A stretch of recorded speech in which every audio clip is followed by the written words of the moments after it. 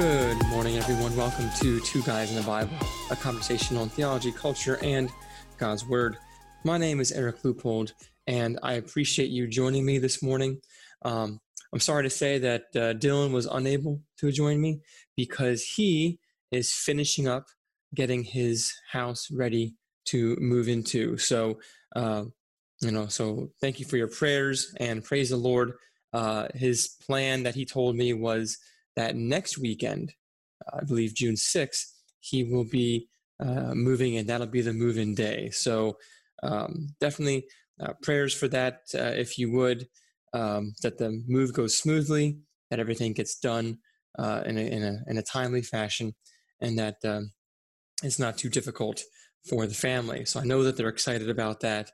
And so that's why Dylan is a bit out of pocket, and he and I have not really been able to get together now. Another point of administration is that for the month of June, we'll be taking a break. So this will be the last recording, I think, for the podcast. I don't really want to do much without Dylan, and I know that he'll be getting settled into his new house.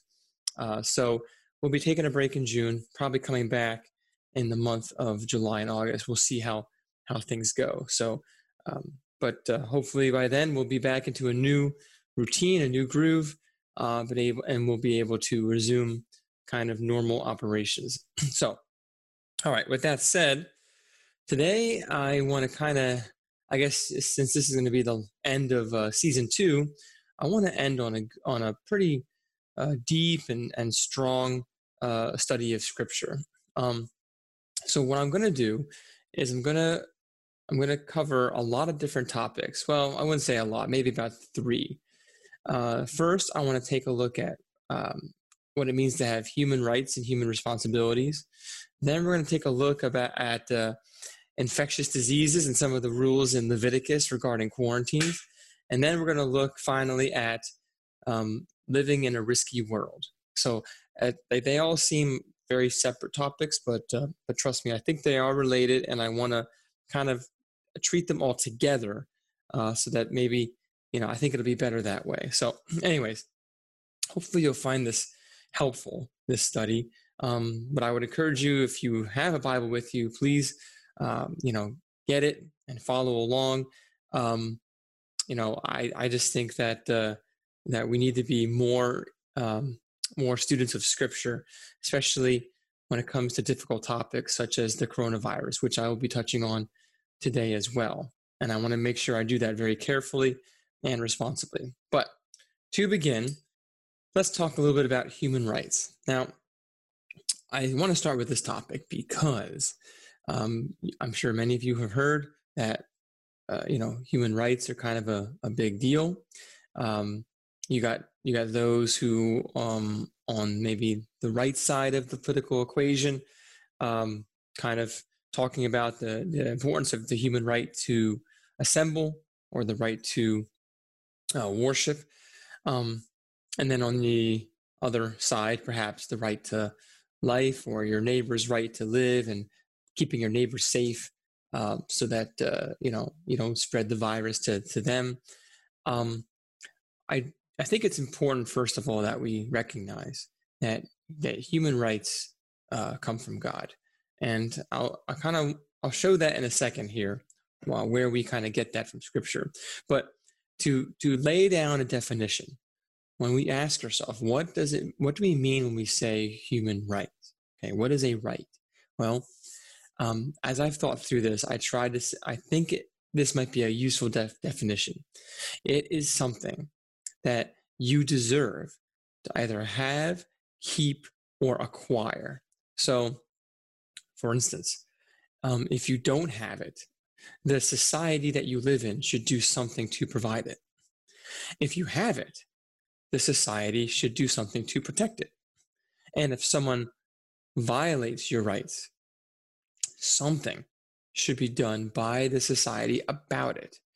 And so really, when we say that we have a right to something, we're actually making a claim upon our neighbor. It's a claim that we're making on our neighbor for us. So, for instance, number 1, you might say to your neighbor, you cannot take my food, water, or shelter. So in that regard, you could say that you have a right to those things, to have those things. You could also say to your neighbor, you need to provide me with food, water, or shelter. Again, something that you deserve to have given to you. Number 3, you need to allow me to acquire food, water, or shelter. Okay, that's the attaining to something. And then 4th, you need to help and protect me if someone else tries to take my food, water, or shelter.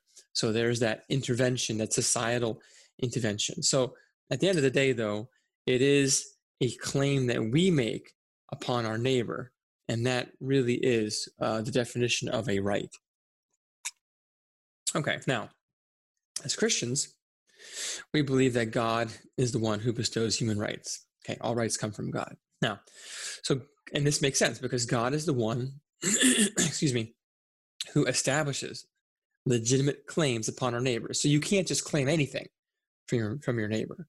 Okay, God sets the boundaries for what you are allowed to claim from your neighbor and how you're to treat your neighbor. Okay, so there's plenty of examples of this. We have Genesis chapter 1, where we see that mankind is made in the image of God. Chapter 1, verse 26, then God said, let us make man in our image, after our likeness, and let them have dominion over the fish of the sea, and over the birds of the heavens, and over the livestock, and over all the earth, and over every creeping thing that creeps on the earth. So God created man in his own image. In the image of God, he created him. Male and female, he created them. Okay, so humans being made in the image of God is the grounds or the foundation for their rights, their claims that they can make upon each other, upon their neighbors. And we see the right to life is explicitly set forth in Genesis chapter 9, where after the flood of Noah and the establishment of the Noahic covenant, we have God says this to Noah, chapter 9, verse 5. And for your lifeblood I will require a reckoning. From every beast I will require it, and from man. From his fellow man I will require a reckoning for the life of man. Whoever sheds the blood of man, by man shall his blood be shed. For God made man in his own image. So there you have a direct tie from the right to life to the image of God. Okay, it's because man is made in the image of God that that we are not to murder our fellow human being. And if we do, we forfeit our right to life. Now, this verse right there, Genesis 9:6, I believe, is what connects rights with responsibilities. And a lot of times, and I think this is one weakness in our Constitution and in the Western concept of human rights. Now, don't get me wrong. It's the rights that we have in our U.S. Constitution, the rights espoused by our founding fathers, those are all grounded in the biblical worldview. They are a very Christian, okay? But the difficulty is that a lot of rights were enumerated, but no responsibilities were really spoken of, or at least responsibilities were not put on the same plane or in the same level of the rights. And maybe there's a good reason for that. I mean, you could very well have, and there at that time, they had a general sense of responsibility in their culture, and a lack of responsibility wasn't so much the problem of the day, but a trampling of rights was more of the problem. Okay, and so that's why they speak more about rights. But at the end of the day, the Bible is very clear. There are rights, and all rights come with responsibilities. Because if your right is a claim that you make upon your neighbor, well, then your responsibility is simply the reverse. It's your neighbor's claim upon you.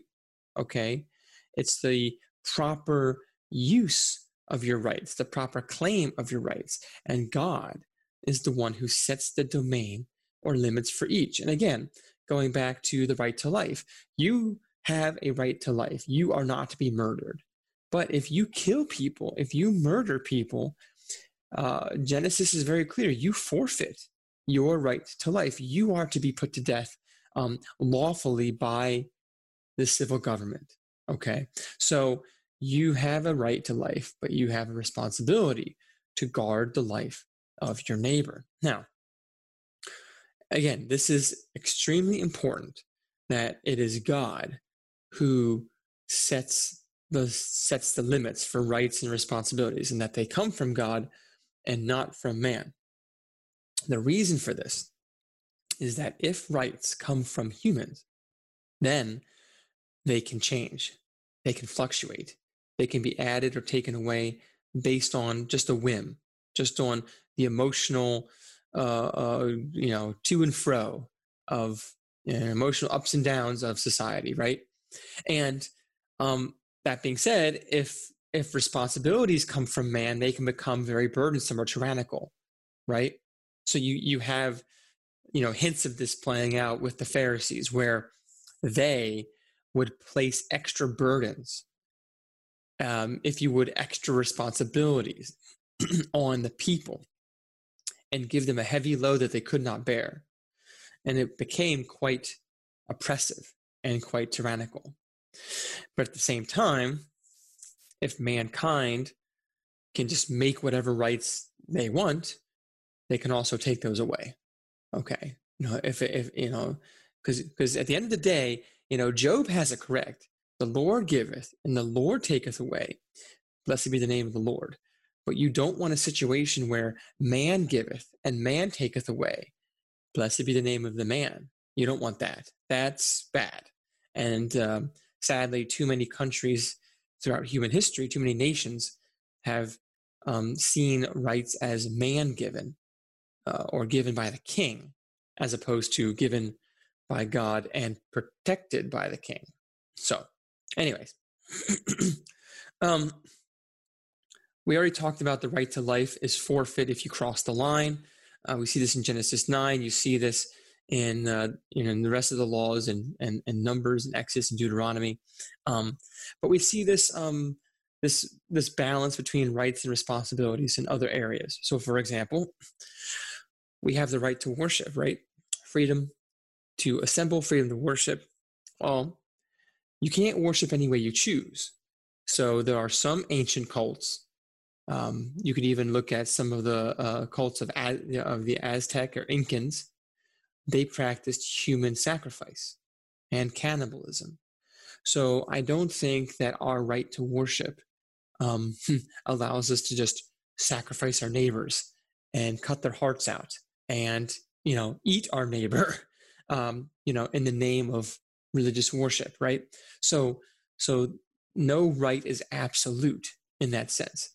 Same thing for right to speech, right? Freedom of speech is a freedom, but it's very clear that bearing false witness is a violation of God's commandments.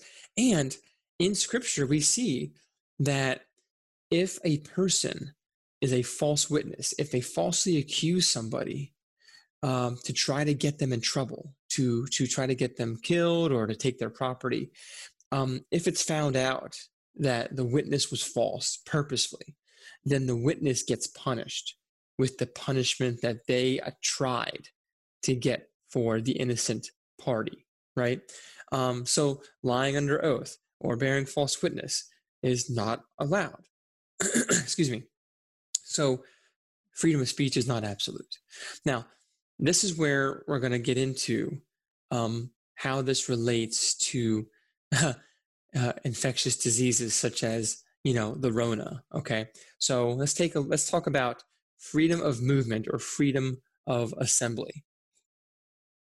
We would say, our founding fathers would say, and I would agree, that God has given humans the right to move and to assemble. Okay, so in general, people can go where they please. In general, okay, they can gather together when they please. In general. Now, there are some restrictions upon that. Now, in Scripture, if you try to look through it, trespassing is not really so much an issue as stealing was. So in the Bible, there were boundaries. The scripture talks about in Deuteronomy 19 that landmarks are to be respected. You're not to move your neighbor's landmark. Now, again, the issue is not so much trespassing as it is stealing. A person might move the landmark to claim that they have more land and that they just took their land from their neighbor. In Deuteronomy 23, again, the issue is not so much trespassing as it is stealing, because Deuteronomy 23 allows for the sojourner and the stranger to walk through your field and to take some food. So here's what it says. Verse 24, if you go into your neighbor's vineyard, you may eat your fill of grapes, as many as you wish, but you shall not put any in your bag. If you go into your neighbor's standing grain, you may pluck the ears with your hand, but you shall not put a sickle to your neighbor's standing grain. So why is that there? Well, in ancient Israel, they didn't have that many roads. There weren't that many ways to get from one place to the other. So quite often you would be walking, and you would probably be going through someone's field. And scripture is clear. If you're walking, and the average person was walking, some of the wealthier people could have mules or donkeys, or perhaps even horses, which would be the wealthy folks. But for the most part, you'd be walking.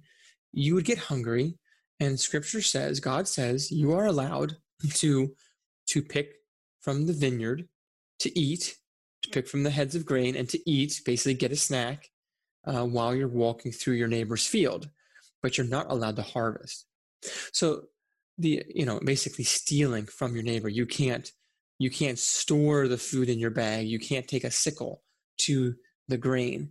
But the assumption here is that you're able to move freely, and your neighbor, the person who owns the property, isn't supposed to, drive you off his land, sick the dogs on you and make you leave.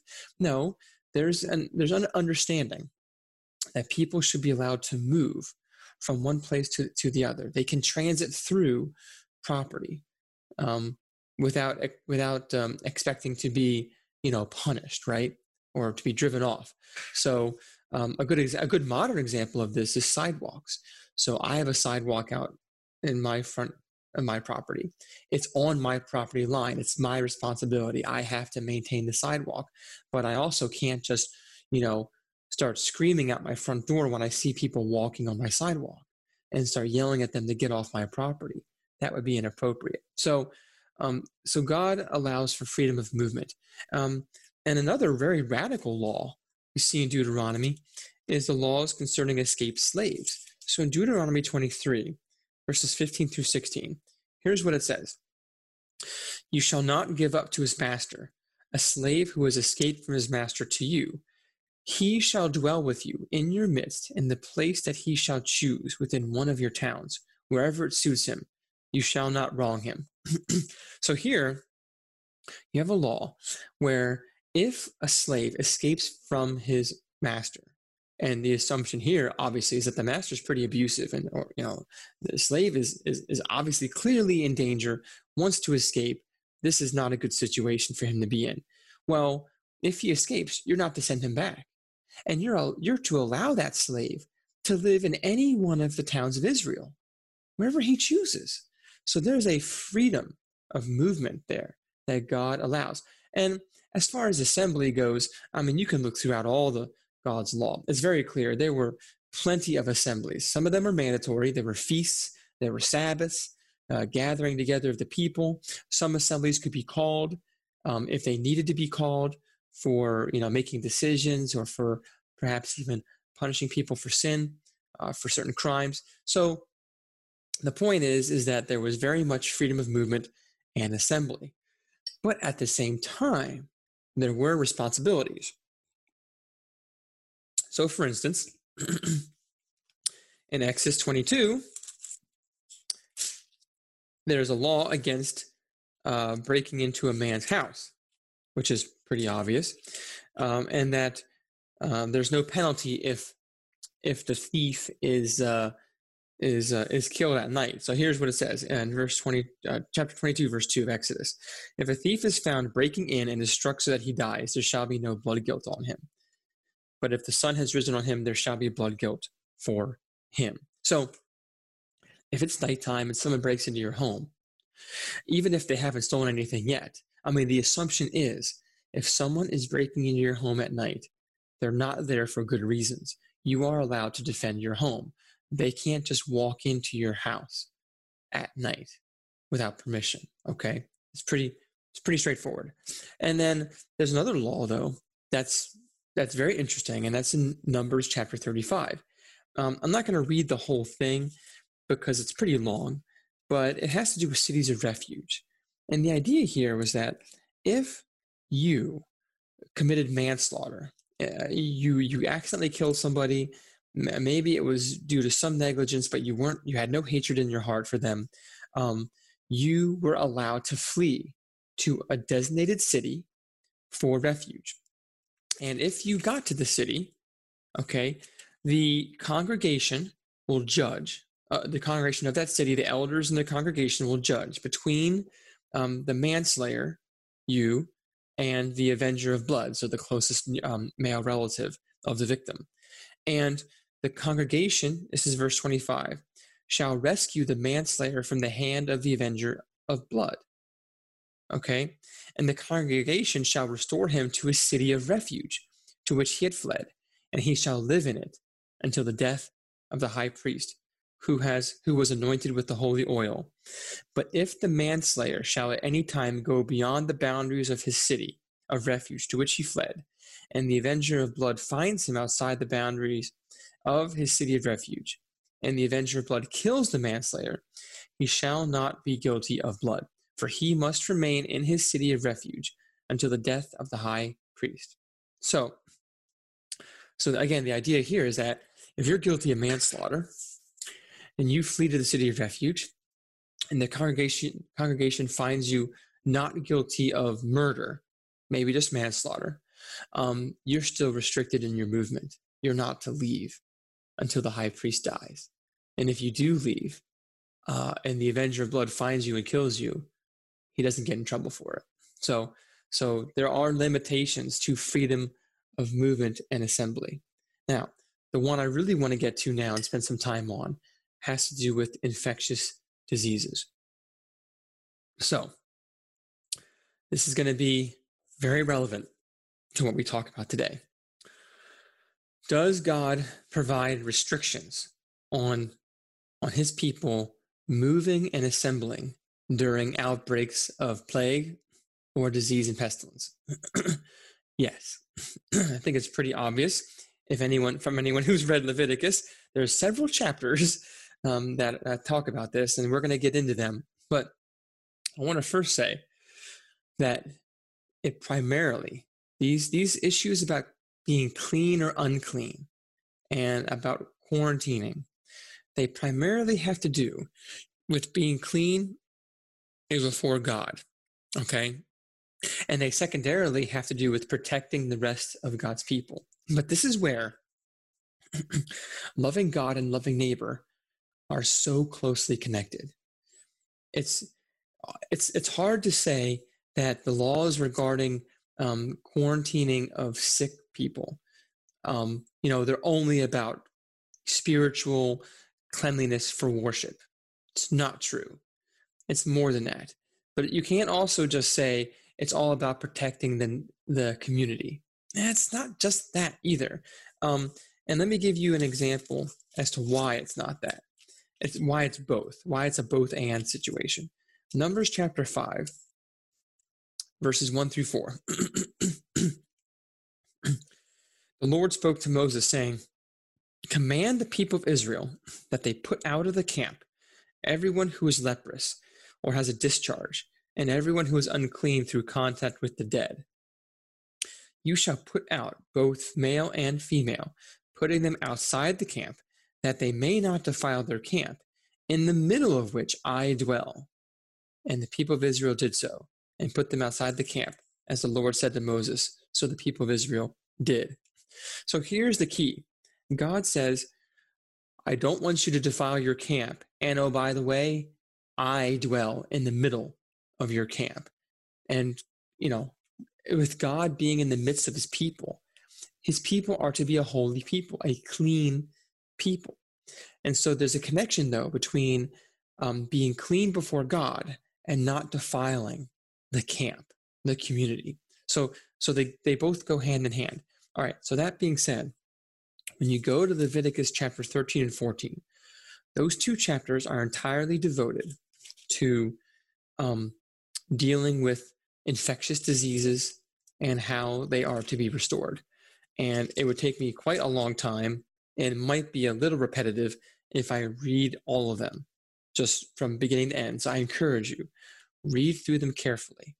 There's some great wisdom here, but I'm just going to lay out some of the key points. What we see here in the rules given to the people of Israel is that the disease is supposed to be investigated by the ruling authorities. So if a person has any symptoms, they are to come to the priest, and the priest is going to investigate to see whether it is truly an infectious disease, a leprous disease, or if it's something else. All right. Now, what we see here, though, is that if it is an infectious disease, that person is going to get an initial 7-day quarantine. So let me read a section here that talks about this. Okay. Leviticus 13, starting in verse 5, and the priest shall examine him on the 7th day. Let me go a little bit earlier. Verse 4. But if the spot is white in the skin of his body and appears no deeper than the skin, and the hair in it has not turned white, the priest shall shut up the diseased person for 7 days. And the priest shall examine him on the 7th day. And if in his eyes the disease is checked, and the disease has not spread in the skin, then the priest shall shut him up another 7 days. So here's how it works. Best case scenario, you have an infection, you come to the priest, he isolates you for 7 days. Okay, he comes and checks on you on the 7th day. If the thing is getting better, if the symptoms are declining and it seems like you're recovering, you get another 7-day quarantine. So a total of 14-day quarantine. Sounds kind of similar to what we're doing today with regards to COVID-19, but we'll talk more about that later. 14-day quarantine at a minimum is what you get. Now, of course, if things don't get better, the assumption here is that you're not getting out. You're not leaving the quarantine until things get better. But there are some more words in here about chronic illnesses, so illnesses that keep coming back or that never really go away. Now, after the 14 days, the person is pronounced clean. But here's the interesting thing. It's not done yet. All right? Because when a person after the 14th day becomes declared clean, here's what has to happen. The priest then makes an offering. It involves birds, and involves hyssop and dipping and oil and things like that. But here's what happens. And so this is chapter 14, verse 8. And he who is to be cleansed shall wash his clothes and shave off all his hair and bathe himself in water, and he shall be clean. After that, he may come into the camp, but live outside his tent for 7 days. And on the 7th day, he shall shave off all his hair from his head, his beard, and his eyebrows. He shall shave off all his hair, then he shall wash his clothes and bathe his body, and he shall be clean. So think about this. After your 14-day period of quarantine, the priest declares you clean. You can come back to the camp. You have to wash your clothing and your body and shave off all your hair, which we can talk more about how that plays into things. I mean, you have a lot of issues with lice and other, creatures. And there's also the sense of renewal of shaving off your head. people did it during times of mourning. So you have Job, who shaved off his head after he got infected. But you also have kind of like the sense of renewal. I'm shaving everything off. It's gonna grow back. I'm washing myself. I'm clean. I'm getting new clothes. So you have that picture there. But ultimately, you wash yourself, and you're not allowed to go back in your tent, though. So there's still another 7 days where you're being observed. And finally, after it's all over, you wash again, washing your clothes again, and then you're fully reinstituted back into society. So it was a 3-week process. Now, so that has to do with diseases that would pop up every now and then, and that were infectious. But some chronic diseases don't get quarantined. Okay, there are some sections where if a person has a chronic illness, they don't get a quarantine, but they do get basically kicked out of the camp until further notice, essentially. And so that's where you have in the New Testament, there's lepers, there's people that are living outside of society and almost indefinitely. And that would have been the case if you had a disease that kept reoccurring or that never went away. You wouldn't just stay in quarantine forever. It would be nearly impossible to keep you, fed and clothed in quarantine indefinitely. You would have to go provide for yourself. You'd have to go out there, out into the world, but you had to live outside of the camp. And only when the disease finally went away would you then go to the priest and ask him to cleanse you. So, anyways, there are some other things that we see in Leviticus 13 and 14. It has to do with scars. So we have some sections where if the disease is a scar, that person's not unclean. So let me give an example. Some diseases leave scars or marks permanently. Okay, so smallpox leaves scars. Per Leviticus, if there's fresh symptoms, and I think it talks about raw skin. If there's raw flesh, it is unclean. That person needs to be treated as unclean. But if not, it's just a scab or a scar. It's not unclean. It's clean. That's in Leviticus 13, verse 23. And if the spot remains in one place and does not spread, it is the scar of the boil, and the priest shall pronounce him clean. So again, there's a differentiation made between this is evidence of infectiousness and this is evidence of not infectious. It's just kind of long-term damage or permanent scarring done by the disease. Now, so again, to kind of summarize, the quarantines are 14 days long. The priest is checking halfway through. If they come back out into rejoining society, they get one more week of observation, and they can fully recover or fully be included after the third week. If a person is, is unclean and is outside the camp, okay, if they're declared unclean and infectious by the priest, Scripture is very clear. They are to wear torn clothes. They are to not have their hair done. Their hair is to be kept unkempt. They're to cover their mouth and their lip with their hand or a cloth, and to shout out to everyone that they are unclean. So they would go around saying, unclean, unclean. Now, the principle here, though, is that the people of Israel who were infectious, they were supposed to let others know by sight and sound that they were infectious and that they should be avoided. Okay? And they would live outside the camp or in quarantine until the disease was gone.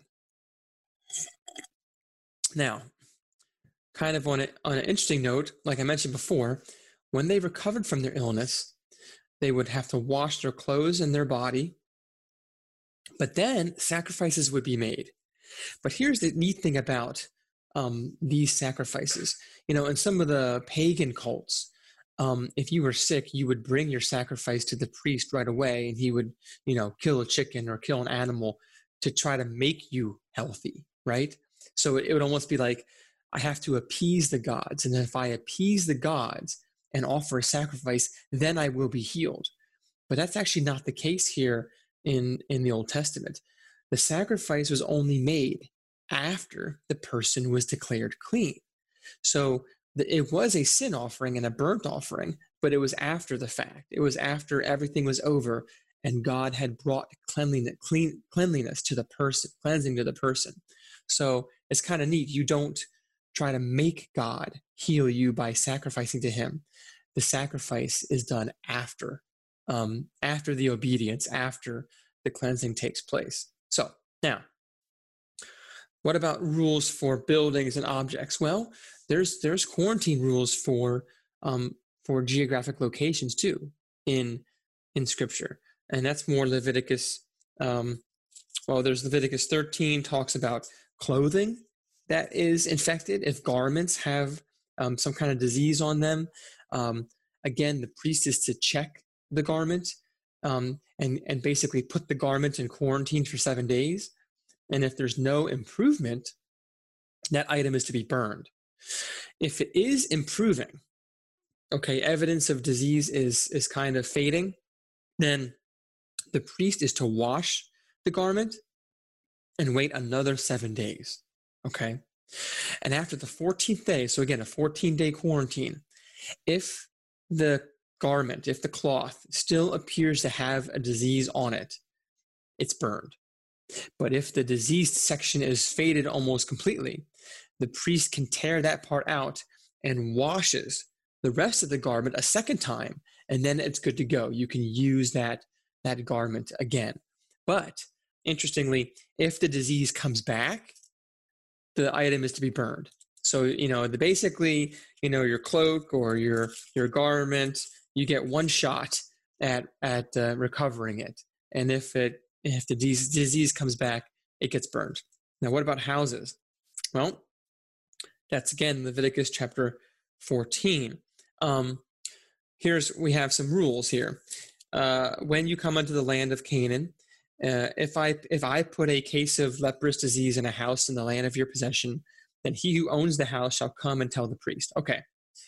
Then the priest shall command that they empty the house before the priest goes to examine the disease, lest all that is in the house be declared unclean.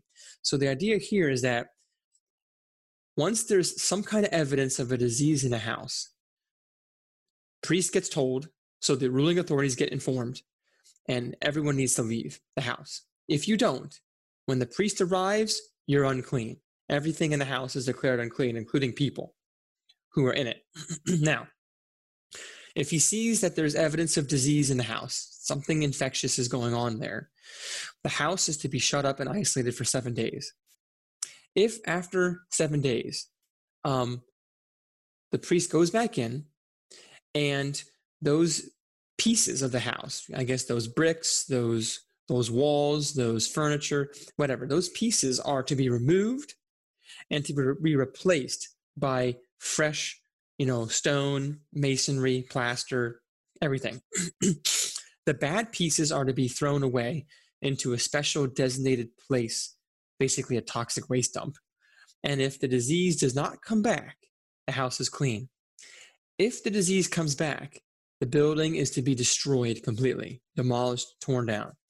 Now, while the building is under quarantine, anyone who enters the house is unclean until evening. Anyone who eats in the house or sleeps in the house has to wash their clothing.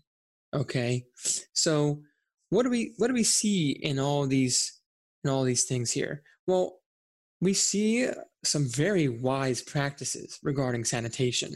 So you have quarantining of the sick, those who have symptoms. You have investigation, testing for disease, infectious disease. You have quarantining objects and locations, buildings that have the disease in them. Those who enter those locations have to sanitize their clothing. Okay, so just think about like wearing, PPE, right? So these are some things that we have some great principles that we can apply and should apply to the modern era.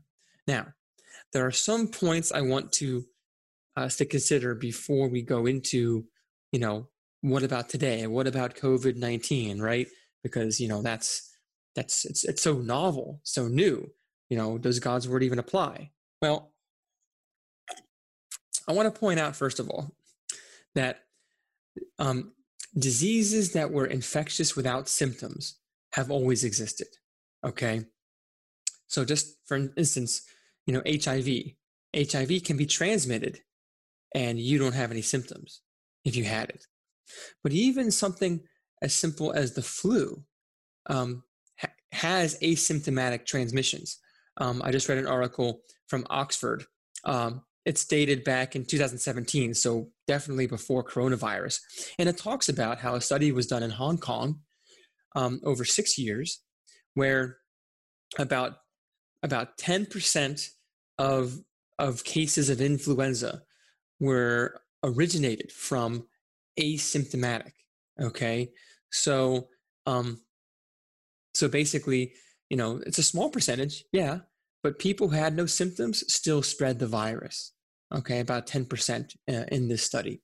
Now, so there's always been the case that you could have no symptoms and infect other people. But it is also the case that, and this makes sense, that when there are no symptoms, transmission is less likely. Now, why is that? Well, because if there's not many symptoms, if there's not that much bacteria or viral particles in your body, on the one hand, there's probably, there's not that many of them in your body, so you're not sending that much out into the world. But on the other hand, if you're not coughing, sneezing, or oozing, you got spots or, infectious oozing diseases from your skin. If you're not coughing, sneezing, or oozing, you're less likely to send particles or viruses or bacteria out into the air or into other people. So even if you have it, you're simply less likely. You're not touching your face as much. You're not blowing your nose. You're not wiping your nose on, with your hand or your sleeve. You're not coughing into your hand or your elbow. So it's just the transmission is just logically less likely. It can still happen. And it's been like this since the dawn of time. Okay, now, God, in his word, is providing the people of Israel with a good balance. Quarantining the healthy would be a problem.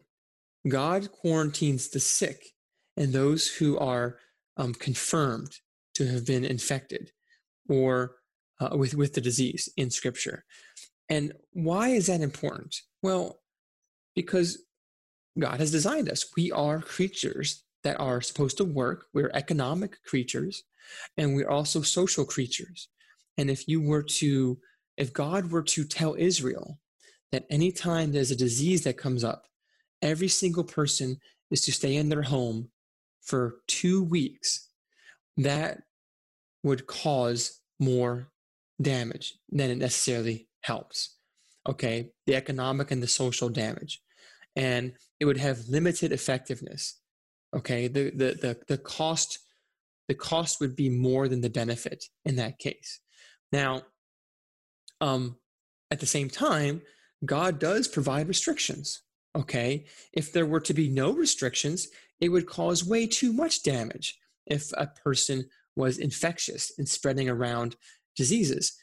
But that's why God gives a 14-day quarantine, along with washing of your body and your clothing, isolating the sick from the healthy, and a gradual return to full activity over the course of 3 weeks. That is beautiful wisdom. And it's ironic that even today, the quarantine for COVID-19 is 14 days. Now, is that just a coincidence or what? I don't know. But I do think that God has given great wisdom to us in his word. So let's apply this today. You take some of these, this is, ignoring some of the ancient language, leprosy, whiteness on the skin, oozing, things like that, even the priest. What do you see in this? Testing is key.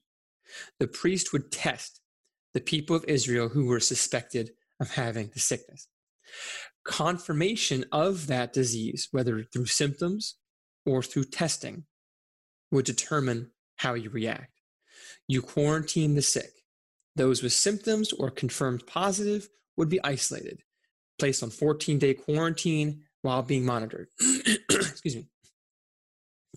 A gradual release. Only those with diminishing symptoms after 14 days would be released. Their clothing and any items that they touched would have to be sanitized.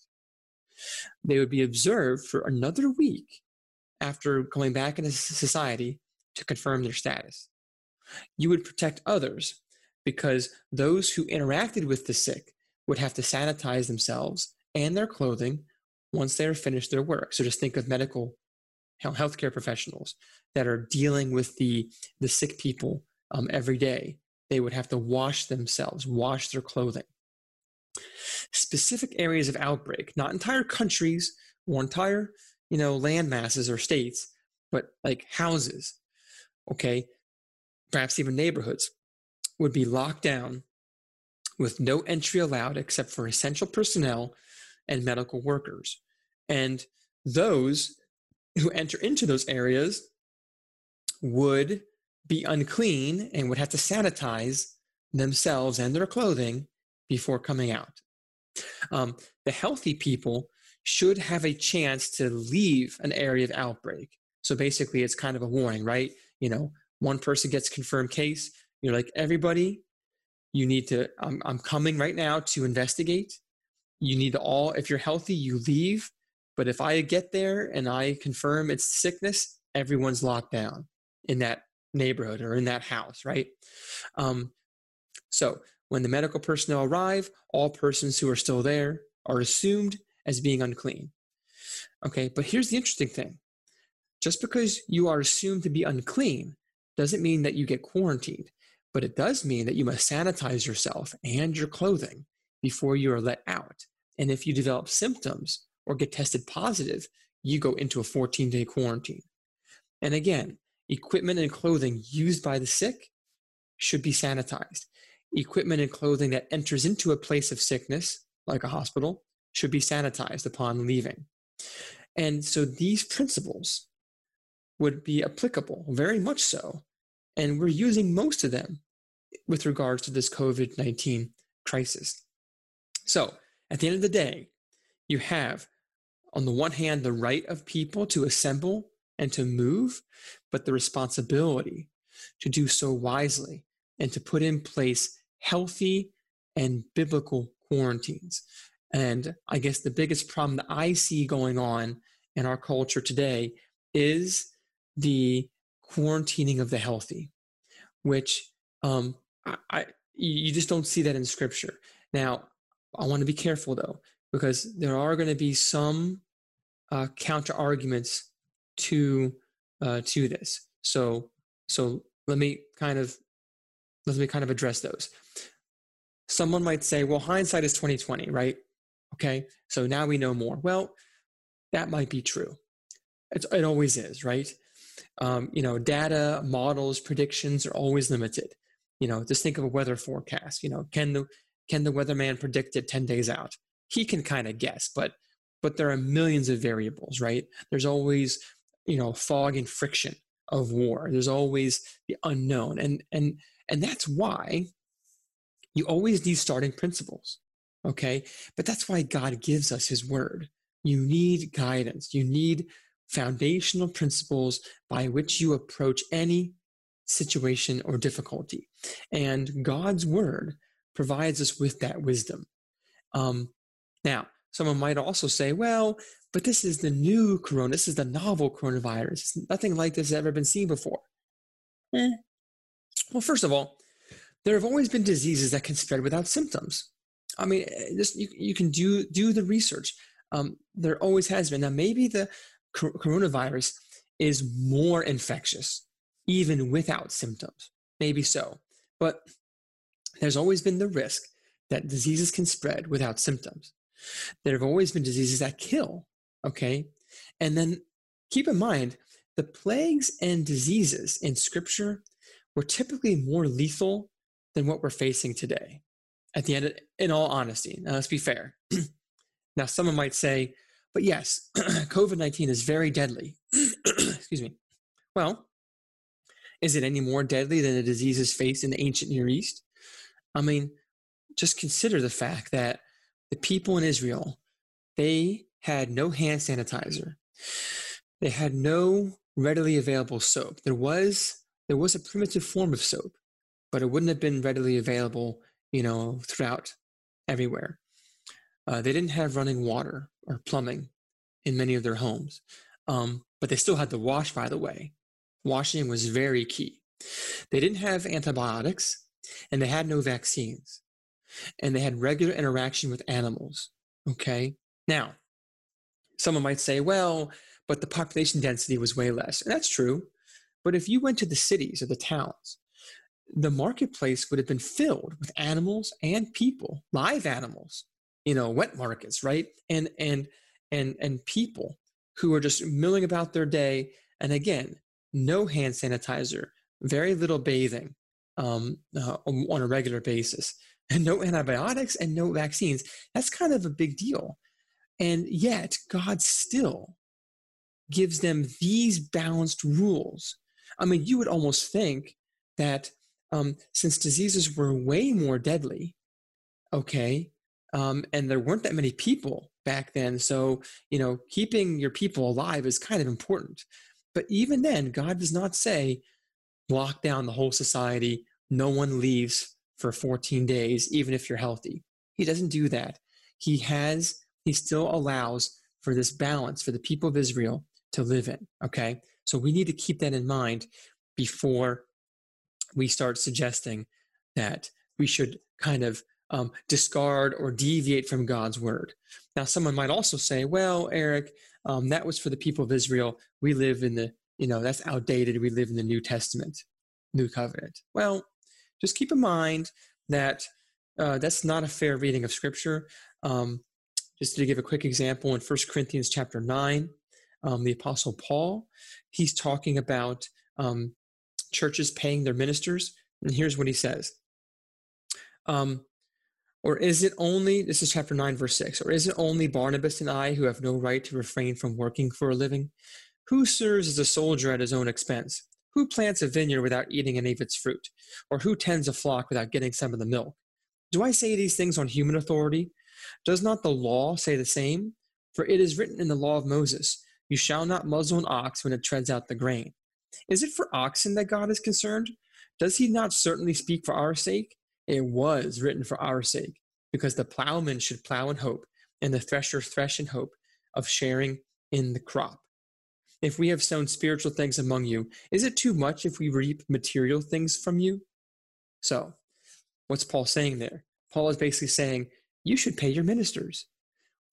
Those who are dedicated to preaching the word of God as pastors, elders, and ministers should have their livelihoods supplied by the people of God. And Paul quotes from a law in Deuteronomy about muzzling oxen. And he asks the question, is that law just about oxen? Is that what God cares about? No. He actually says it was written for our sake. Our as in New Covenant, the New Testament, people of God. God's law is very much for us today. We just have to apply it as Christians. That's all. We don't have, so we have to just do that properly. But so we keep in mind, just because it's in Leviticus doesn't mean it's just, no longer matters and we can just discard it and go with human wisdom. No, God has given us wisdom. Let's use that wisdom properly. Now, I did, again, I am teachable on this, and there's going to be more information that comes out. But at the end of the day, is COVID-19 more deadly than some of the ancient Near Eastern plagues and diseases. I think it would be a stretch to say that it is. It is more deadly than the flu, that's for sure, at least twice as deadly. But here's an article from the CDC, okay, from the CDC website. You can go there right now about pandemic planning scenarios. And right now, their current scenario, their current best estimate as of the end of April, basically, the beginning of May, is that COVID-19 has about a 0.4% fatality rate. So if you basically include all the people who are asymptomatic and all the people who had very mild symptoms, and then all the people that had lots of symptoms or who got tested positive, if you add everyone together who probably had the disease or has it, and then you compare that with the number of deaths, it ends up being about 0.4%. So basically 0.4% of everyone who gets the disease dies. And the flu is about 1 to 0.2%. So COVID-19 is certainly, at least per the CDC, 2 to 4 times more deadly than the flu. But it's still 0.4%. It ain't like 50% bubonic plague or some of the more ancient plagues that killed, half the population of the entire society. So, we got to be careful when we start saying that it's so deadly, we have to do things differently than what God's law commanded for the people of Israel. I would be careful before I start saying that God's law is not wise enough, smart enough, or good enough, or proper enough for a disease that has 0.4% fatality. Just keep that in mind. Okay, now that being said, how then shall we live? This is the last part I want to get to, and this has to do with living in a risky world. Because at the end of the day, a lot of people will say, well, we don't follow God's law because it's too risky. Okay, we can't just let the healthy people or the people without symptoms run amok because it would just kill our neighbor. You can't leave your house because it will kill grandma. All right. First of all, that is not a helpful statement to make because, would you be saying then that God's law is killing grandma? Because God's law certainly doesn't say quarantine the healthy. So keep that in mind. If you're going to accuse God's people today of killing grandma by leaving their houses, then that basically means the people of Israel were also taking unnecessary risks if they left their houses and they were healthy during the middle of some kind of infectious outbreak. So, with a disease like COVID as part of our daily life, how should we live? Well, life always has a risk, right? Every decision that you make has risk. And I'm just going to throw this out there. I know this is a separate topic altogether, but just to give you an example, 1,200 people in Pennsylvania die every year from car accidents, and 40,000 Americans die every year because of car accidents. So just keep that in mind as you think about how often you drive without even thinking about those numbers. And a lot of us will have to admit, we don't run the numbers or do the calculations when we get in our cars. Maybe we should, but we typically don't.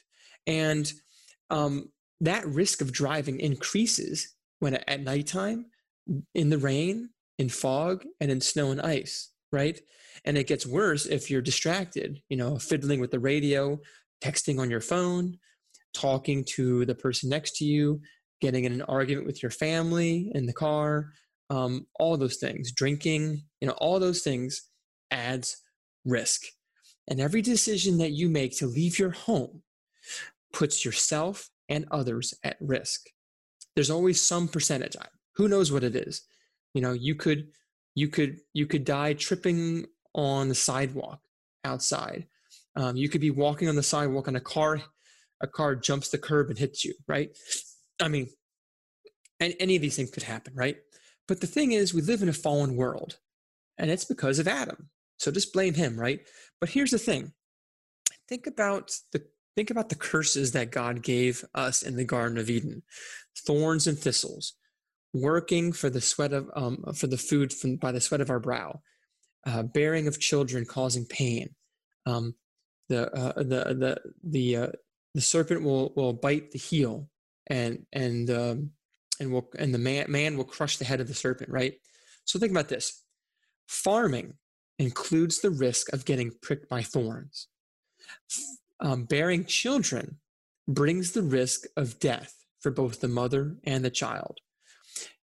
Entering the wilderness, taking dominion of the sea, of the air, and of the land, brings with it the risks of pain and death. And finally, fighting the serpent risks getting bitten on the heel. So just ponder that for a second. Fighting the serpent brings with it the risk of getting bitten. And so there's going to be conflict, there's going to be risk, there's going to be pain and suffering in this world, and you simply cannot avoid it. So most of the time we don't even think about it. We don't even think about the fact that if we go get ice cream, if we go driving in our car just to get ice cream, we're putting ourselves at risk. We're putting our neighbor at risk. Is that really worth it just to go get some ice cream, or to go to a movie theater to see a movie, especially when it's raining outside at night, when people usually go see movies? Now, why would you do that? What a risk just to get entertained. What kind of a risk is that? Now, but at the end of the day, we don't crunch those numbers, but we do it without even thinking. So when we answer the question, well, does loving your neighbor mean taking zero risk? I don't think it does. Loving your neighbor does not mean taking zero risk for yourself or for your neighbor. Loving your neighbor means what God's law says it means, okay? And God has seen fit to say in the book of Leviticus to God's people of Israel, this is what it means to love your neighbor. You don't have to live in fear in your house just because your neighbor gets sick. If you have no sickness, if you were not exposed, you don't have to stay in your house. Okay? Now that's what God says in the Bible, and I think we should very much keep that in mind. And he gave that to a world that had no antibiotics, no vaccines, no hand sanitizer, no PPE, except for maybe your cloak, right? Or your turban.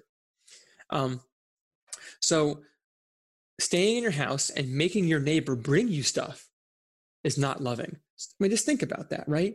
Like, those of us who are staying in our houses, we still have to live. So who's going to give us the food? Well, we order it. It gets delivered. Everything gets sent to us by these various people that we hire as temporary servants. Is it fair that we should make them take all the risk and not us?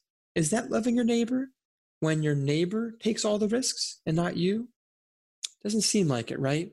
And in fact, it gets even worse if you consider the fact that, well, I'm just going to stay in my house and the government will provide me with money or with food. We need to be safe. So, the government can provide emergency funds and everything. Okay, that's fine. But who's going to bring you the food? If you say the government will, well, what are they going to do? They're just going to pay somebody else to do it. They're going to hire some other neighbor, some other stranger, some other worker to do the dirty work. Someone has to take the risk. For anyone in this world to live, to eat, drink, have food, shelter, clothing, water, somebody has to take the risk. And at the end of the day, who's going to do it? And is it fair that that person should bear all the risk and not us? So again, God's law provides great balance for these things. So again, reasonable safety measures are fine. God's law provides for that. Building a parapet around your roof, that's a safety measure. And that's very applicable for things like fences around swimming pools. Seatbelts and airbags are very reasonable safety measures. Turn signals, right? Bumpers, okay? Anti-lock brakes. But why don't all of us wear NASCAR-style helmets and gear? Think about this. If every single person wore a NASCAR-style helmet and outfit every time they drove, I think we could reduce vehicular deaths by a huge percentage. We could save lives, at least our own life, by wearing that gear, that PPE for driving. But why don't we do that? Why don't we force that to happen? Because of a variety of reasons. The cost, our own desire not to be uncomfortable, perhaps, inconvenience. But at the end of the day, we choose not to live that way. If you want to go buy a NASCAR helmet, you certainly can, and wear it while you're driving. Certainly can, just like you can wear a mask while you're driving. But at the end of the day, there is a limit to the amount of. There's an extreme stance that a person could take with regards to safety. And I think we see this in Proverbs 22:13. So in that proverb, which is one of my favorite, by the way, because it's kind of amusing, it says this: the sluggard says, "There's a lion outside. I shall be killed in the streets." Now just chew on that verse for a second. Chew on that proverb. It talks about the sluggard, or the lazy person. And the person doesn't want to go outside because they're afraid of a lion in the streets. So we have this person who's looking for an excuse not to work. Okay, fair enough. But are they being completely ridiculous? Maybe. But is it possible that there are lions would be outside? Yeah, sure it is. And that day, there were wild animals. There could be lions outside. And I can think it's perfectly conceivable that a person who's very full of fear and anxiety would in his mind say, it's too dangerous out there. It is too dangerous. I am not going outside. I am not going to work. I just don't feel safe, right? And you want to be careful about that. We don't want to be like the sluggard who is looking for an excuse to stay home and to stay safe, right? I'm not trying to say that being safe is wrong.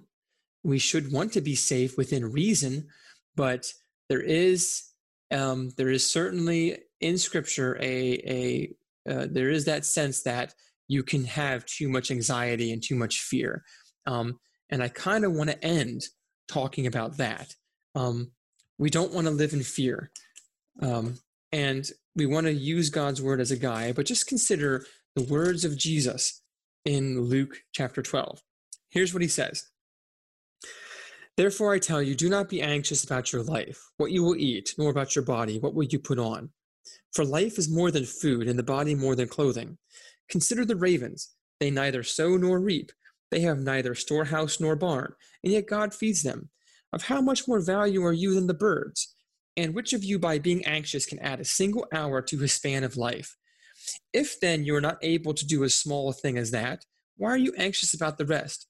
Consider the lilies, how they grow. They neither toil nor spin.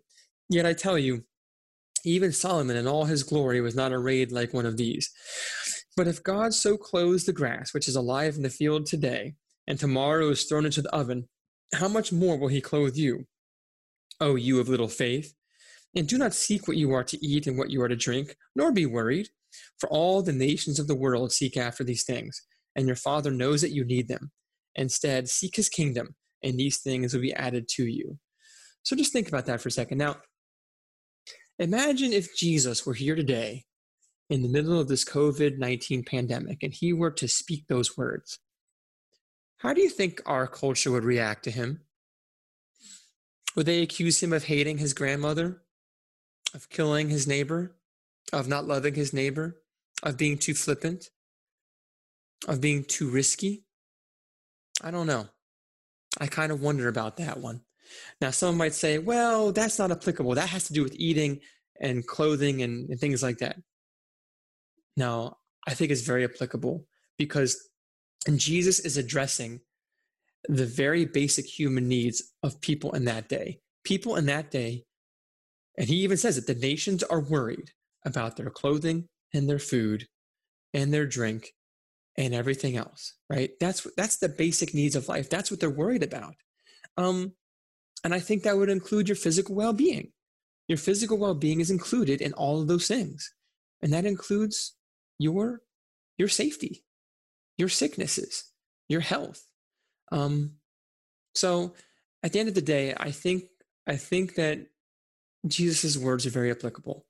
I think that what we see happening in our culture is this is panic. This is fear.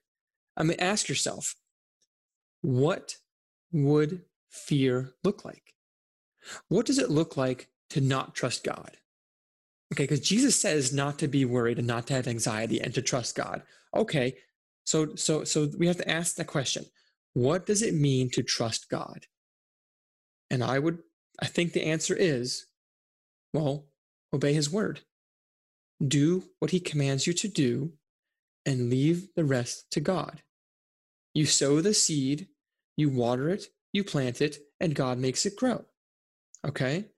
And I think a strong argument can be made that when it comes to dealing with quarantines and diseases, God's word gives us wisdom. And there is nothing in Scripture that says loving your neighbor means hiding in your house when you are not the one that's sick. That's not what it means. Loving your neighbor does not mean shutting yourself up and quarantining yourself when you're not the sick one. Quarantining the healthy is just not there. And I just don't see an argument that can be made that, well, things are so different. Again, things are so different now, or God's law is no longer applicable. I think that does an injustice to God. He's given us his word. It's applicable for ages, throughout all of human history, and it's still applicable today. And the question is, are we going to obey it or not? And I do think that God provides that healthy balance between freedom of assembly and loving your neighbor and keeping people safe. And sadly, I think we've gone a bit too far. And maybe I'll get in a bit of trouble for saying it, but I think I'm on solid ground in quoting Jesus's words about being anxious and worrying. And maybe someone might challenge me about that. That's fine. But I do believe that I'd rather stand with Christ and God's word when it comes to how to deal with risk and decision making when it comes to risks, and living in a world that's full of infectious diseases. So with that, I hope this has been useful to you. I kind of want to end this season with a lot of scripture and a good discussion. So I look forward to many comments, many questions, many discussions. I hope that you will, contact me, contact Dylan and I, email us at twoguysinthebible.podcast@gmail.com, or go to twoguysinthebible.org and you could submit your questions there. Or you can find us on Facebook. I check that pretty regularly, and I hope that you will you'll respond and give me some feedback. This needs to be a conversation, but it needs to be one where we don't accuse each other of killing grandma, or being too risky, or not loving our neighbor. Because at the end of the day, God is the one who decides what loving your neighbor looks like. So with that, I hope that you have a wonderful day, and take care, and God bless.